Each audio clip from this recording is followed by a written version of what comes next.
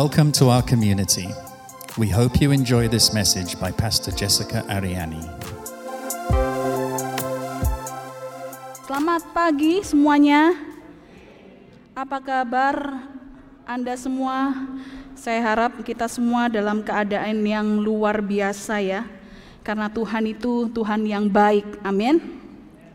Amin. Oke, hari ini saya akan bicara soal pengharapan. Jadi minggu lalu Pastor Don sudah berkhotbah tentang ujian dalam hidup kita dan apa yang Tuhan Yesus lakukan ketika ia sedang dicobai atau dalam bahasa aslinya diuji di padang gurun ya. Dan hari ini kita bersama-sama akan belajar bagaimana prakteknya, seperti apa prakteknya, apa yang harus kita lakukan kalau kita semua berada dalam yang namanya masalah atau ujian atau kesesakan. Sebelumnya, mari kita bersama-sama tundukkan kepala dan berdoa. Bapa, ini adalah waktumu untuk kami semua. Kami siap buka hati kami, pikiran kami, telinga kami untuk mendengar apa yang Kau katakan buat kami. Roh Kudus, tolong setiap umat-Mu di tempat ini dan mereka yang beribadah dari rumah, dari manapun juga, kapanpun, pertolongan Tuhan yang sama akan terjadi juga buat mereka. Seperti juga buat kami di sini, Tuhan Yesus.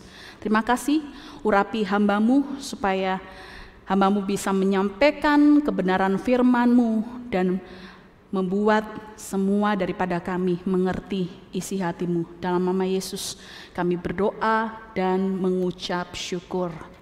Haleluya. Amin. Amin. Apa yang harus kita lakukan ketika kita masuk dalam namanya masalah, ujian atau kesesakan teman-teman?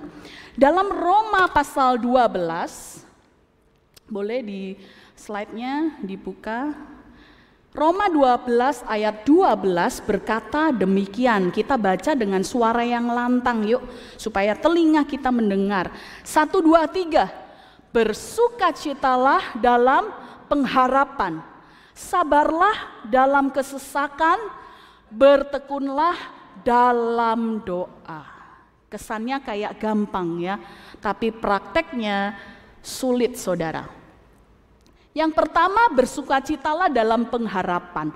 Apa yang harus kita lakukan supaya kita bisa bersukacita dalam pengharapan? Dalam kesesakan sulit untuk punya sukacita. Bahkan sulit untuk bersyukur dalam segala hal. Kita dikatakan harus bersukacita dalam pengharapan. Pertanyaannya, untuk kita bisa bersukacita dalam pengharapan, saudara, pertanyaan saya, kepada siapa kita taruh pengharapan kita? Kalau kita mau bersukacita dalam pengharapan, kepada siapa engkau menaruh pengharapanmu? Kita perlu cek di mana kita letakkan pengharapan kita. Apakah kita sudah menaruhnya di tempat yang benar? Seharusnya kita meletakkan pengharapan kita. Kalau tadi Sheni sharingnya perfect gitu ya. Udah gak ada harapan untuk orang ini bisa berubah. Kepada siapa engkau taruh pengharapanmu?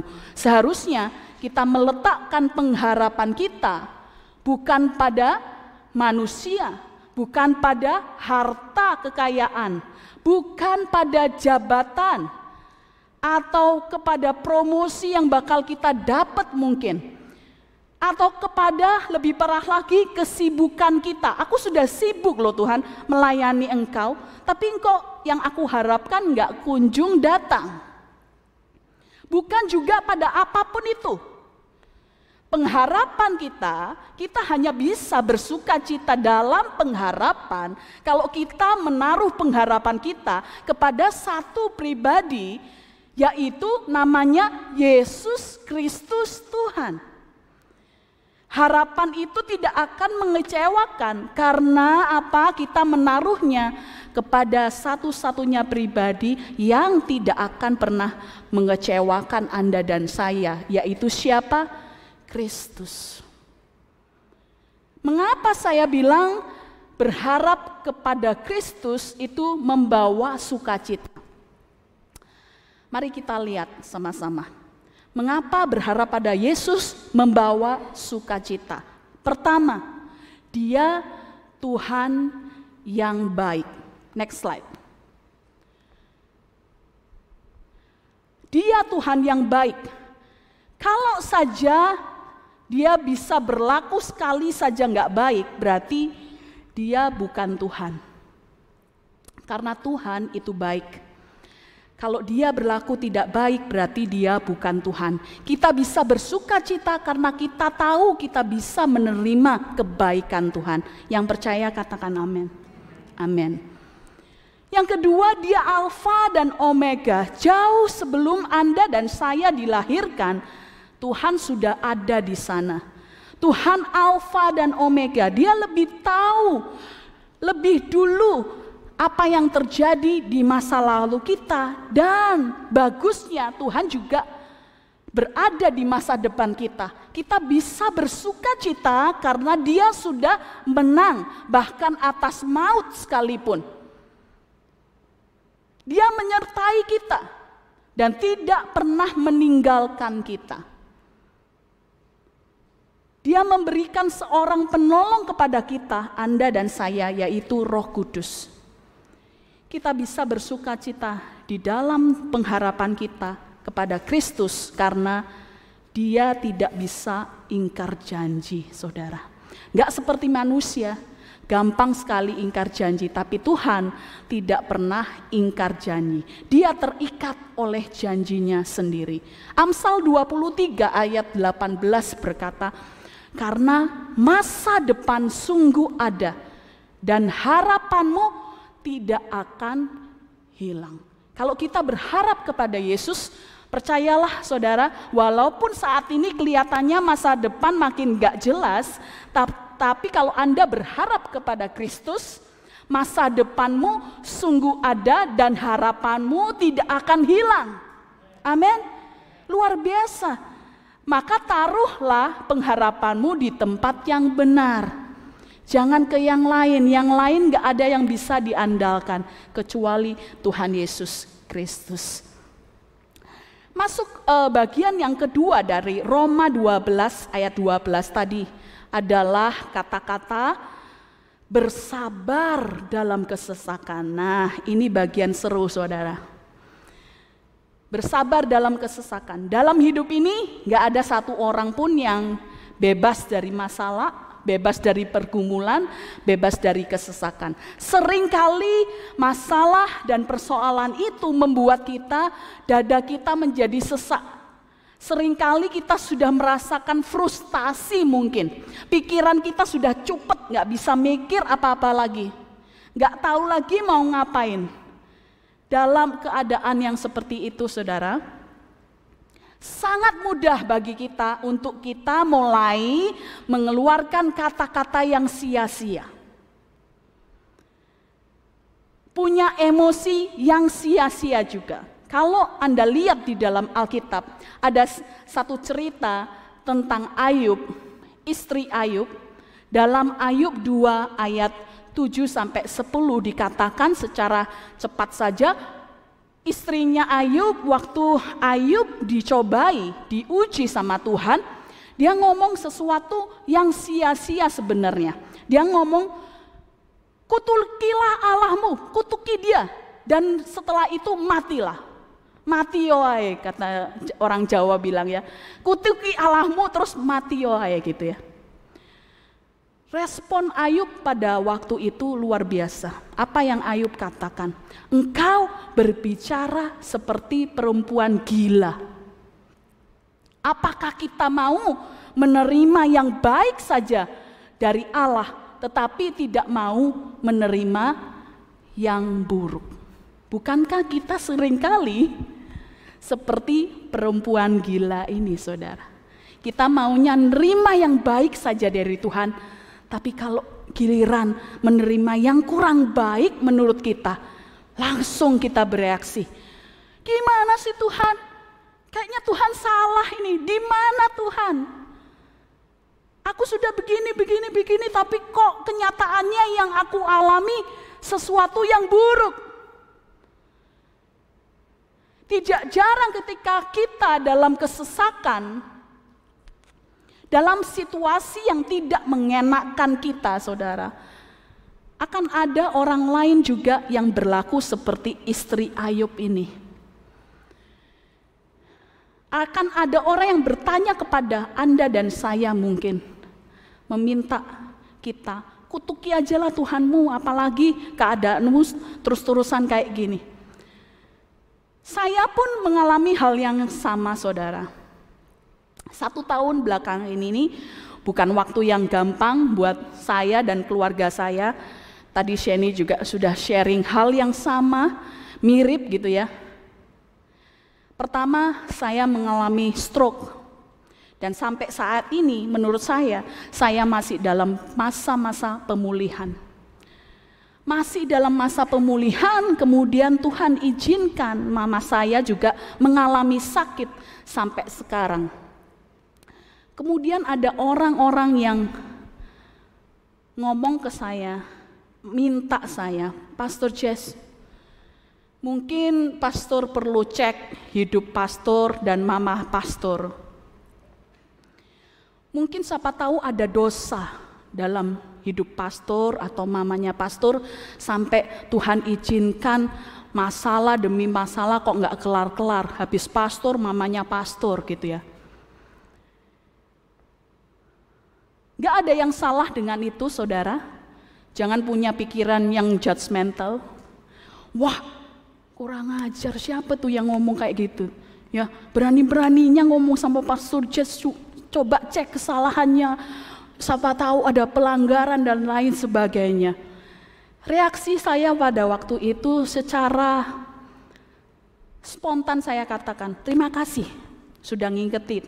Karena siapa tahu memang ada dosa dan pelanggaran yang saya lakukan, yang mungkin saya sadari atau enggak sadari.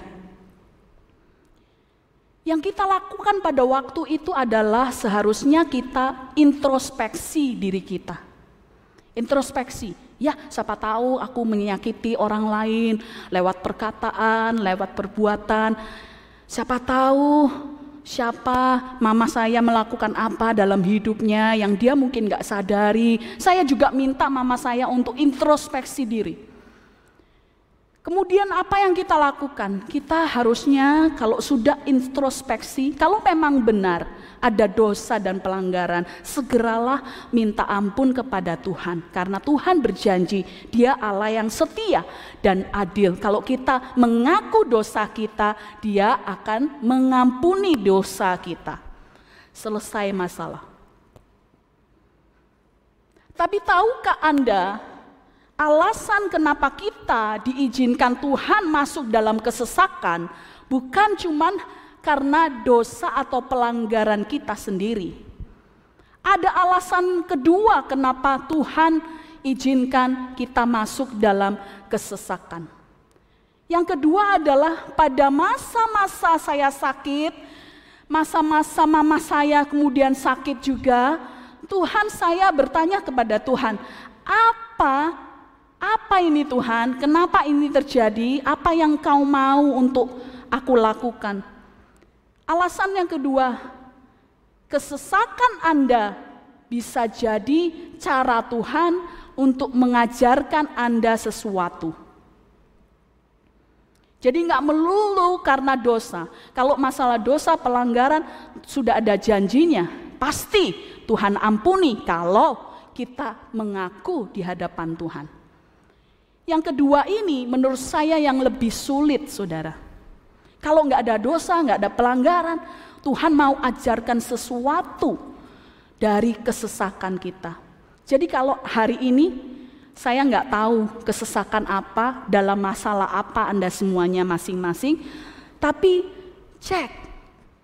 Kalau aku nggak ada dosa pelanggaran, berarti mungkin Kemungkinannya yang kedua, Tuhan mau ajarkan sesuatu kepada Anda dan saya.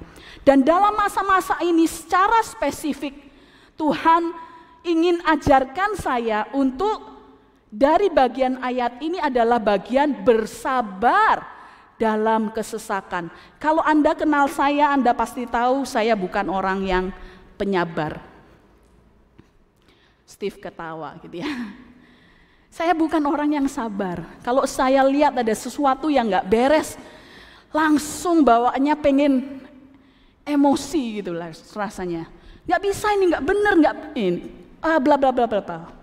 Natali juga tahu harusnya.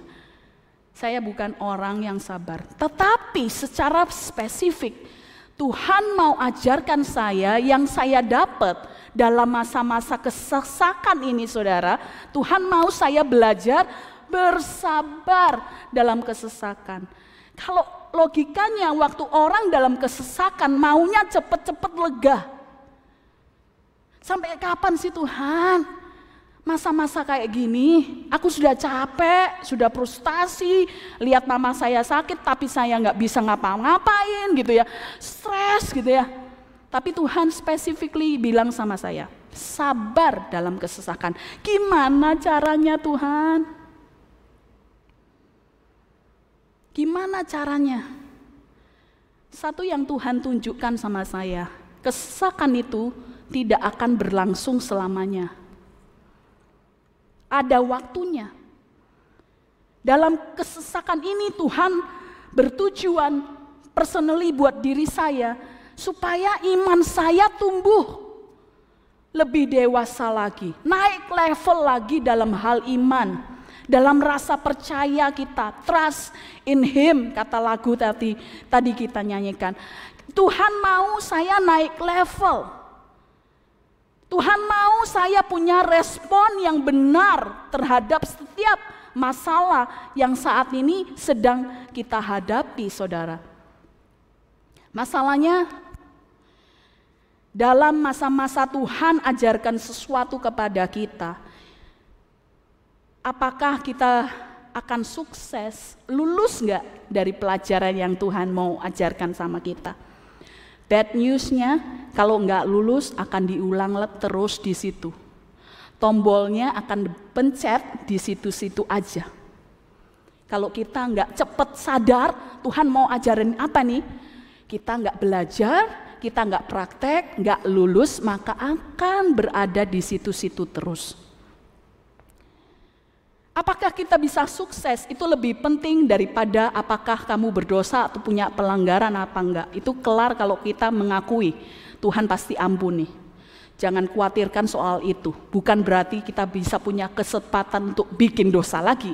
Tetapi hal yang lebih penting, apakah kita bisa nangkep nih apa yang mau Tuhan ajarkan sama kita lewat kesesakan yang kita alami.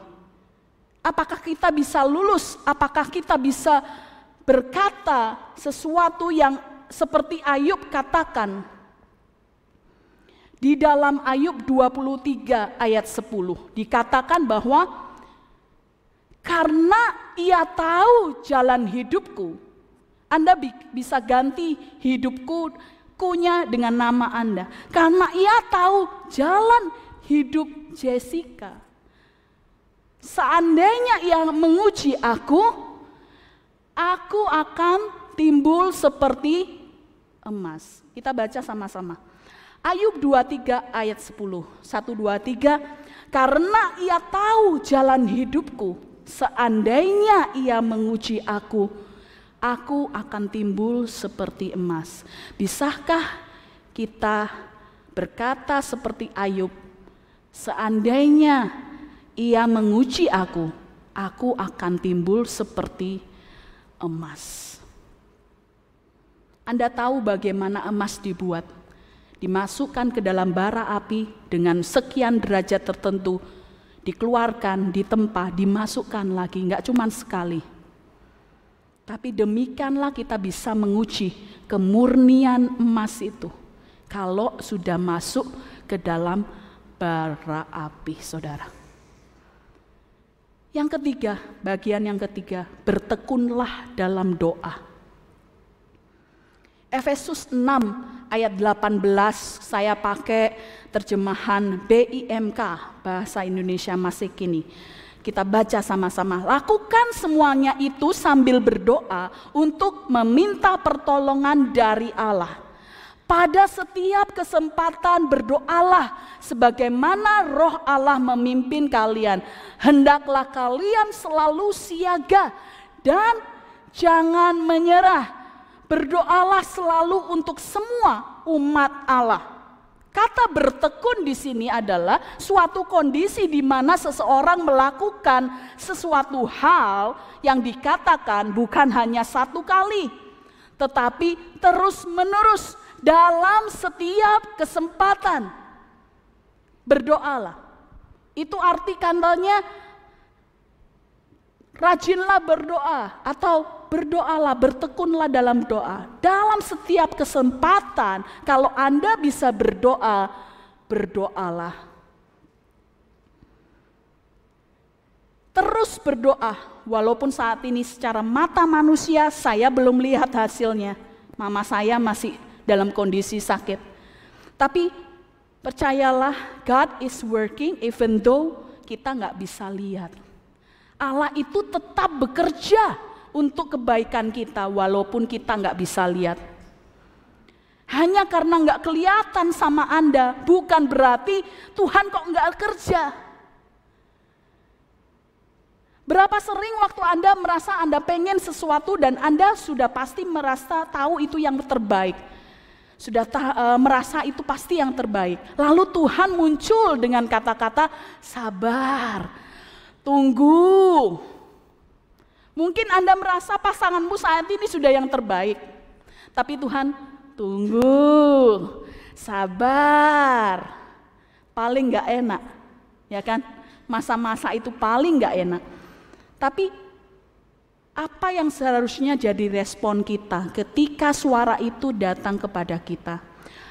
Dengarkan suara itu saudara, karena dari pengalaman saya, waktu saya mendengarkan suara Tuhan, tunggu, sabar. Artinya Anda sedang dipersiapkan Tuhan untuk menerima berkat yang jauh lebih baik. Yang jauh lebih baik daripada yang Anda pikirkan. Seringkali manusia nggak bisa sabar, terutama dalam kesesakan. Maunya cepat selesai, cepat dong ada breakthrough Tuhan, cepat dong ada mujizat Tuhan. Mujizatmu kapan sih Tuhan? Aku harus berdoa berapa lama sampai mujizat itu nyata di hidupku. Maunya Tuhan cepat dong jawab doaku. Hari ini saya mau katakan kepada saudara, tetaplah berdoa. Tetap berdoa, terus minta, terus ketok pintunya Tuhan. Sampai pertolongan Tuhan dinyatakan dalam kehidupan Anda dan saya. Terus minta, minta terus. Jangan capek-capek minta. Anak Tuhan boleh minta. Ada yang kalau Tuhan sudah tahu apa yang aku perlukan, ngapain aku minta lagi Pastor Jess? Minta, maka akan diberikan. Ketoklah, maka pintu akan dibukakan. Sampai Tuhan menyatakan jalannya, sampai Tuhan mau menemui Anda dan saya dan bicara sendiri sama Anda dan saya. Apa yang Dia mau Anda kerjakan dalam kehidupan Anda. Next step-nya apa Tuhan? Aku sudah kelulus, nggak tahu, sudah frustasi. Jangan ambil keputusan pada saat Anda emosi, saudara. Banyak-banyaknya, ya saya ngomong dari pengalaman saya, nyesel nanti. Tunggulah apa yang Tuhan katakan sama Anda. Jangan bertindak berdasarkan emosi. Roma 8 ayat 28. Kita tahu bahwa Allah mengatur segala hal untuk sehingga menghasilkan yang baik untuk orang-orang yang mengasihi Dia dan yang dipanggilnya sesuai rencananya. Saat ini, entah Anda lihat atau nggak lihat, Tuhan sedang mengatur segala hal. sehingga menghasilkan sesuatu yang baik untuk Anda dan saya. Itu firman Tuhan yang bisa kita percayai. Jadi jangan pernah ragukan rencana Tuhan dalam hidup Anda. Karena rencana Tuhan gak pernah rancangan kecelakaan. Tapi untuk memberikan kepada kita hari depan yang penuh dengan harapan. Itulah yang harus kita pegang, saudara. Jadi dari khotbah hari ini, sharing hari ini ada saya simpulkan 3B, saudara, untuk mudah kita mengingatnya. Bersukacitalah dalam pengharapan. B yang kedua, bersabarlah dalam kesesakan.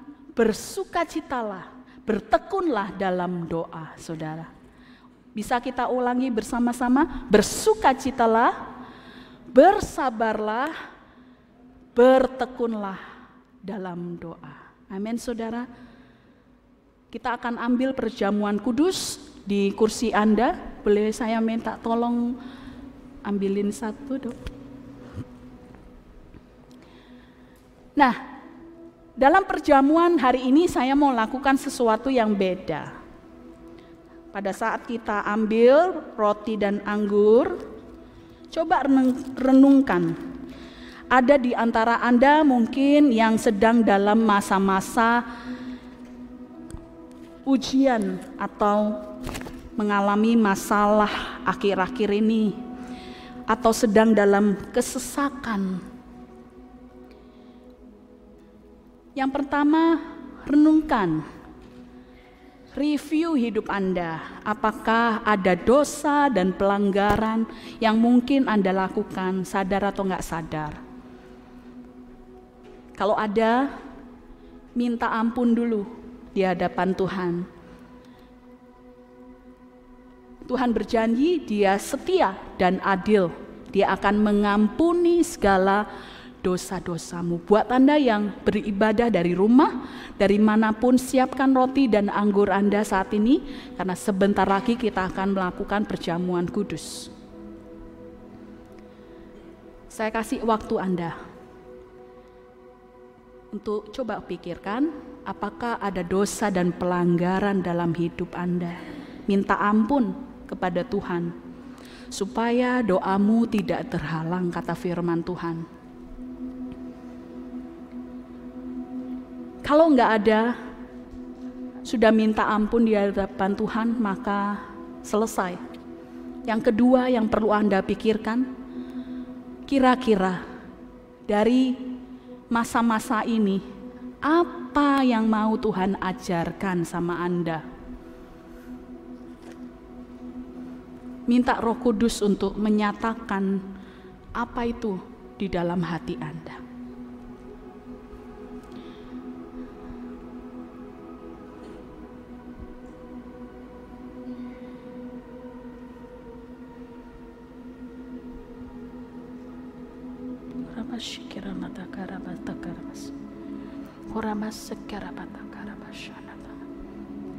Mari Roh Kudus ajarkan kepada umat-Mu untuk mendengar suara-Mu lebih lagi, untuk mengerti kehendak-Mu, apa yang mau Engkau ajarkan buat kami. Ampuni kami kalau kami nggak mau dengar apa yang Kau katakan, karena mungkin kami nggak akan suka dengan apa yang Kau katakan. Tapi kami mau belajar punya hati yang rendah hati dan mau diajar. Karena Engkau sedang mengatur segala sesuatu untuk menghasilkan yang baik dalam kehidupan kami, ya Tuhan.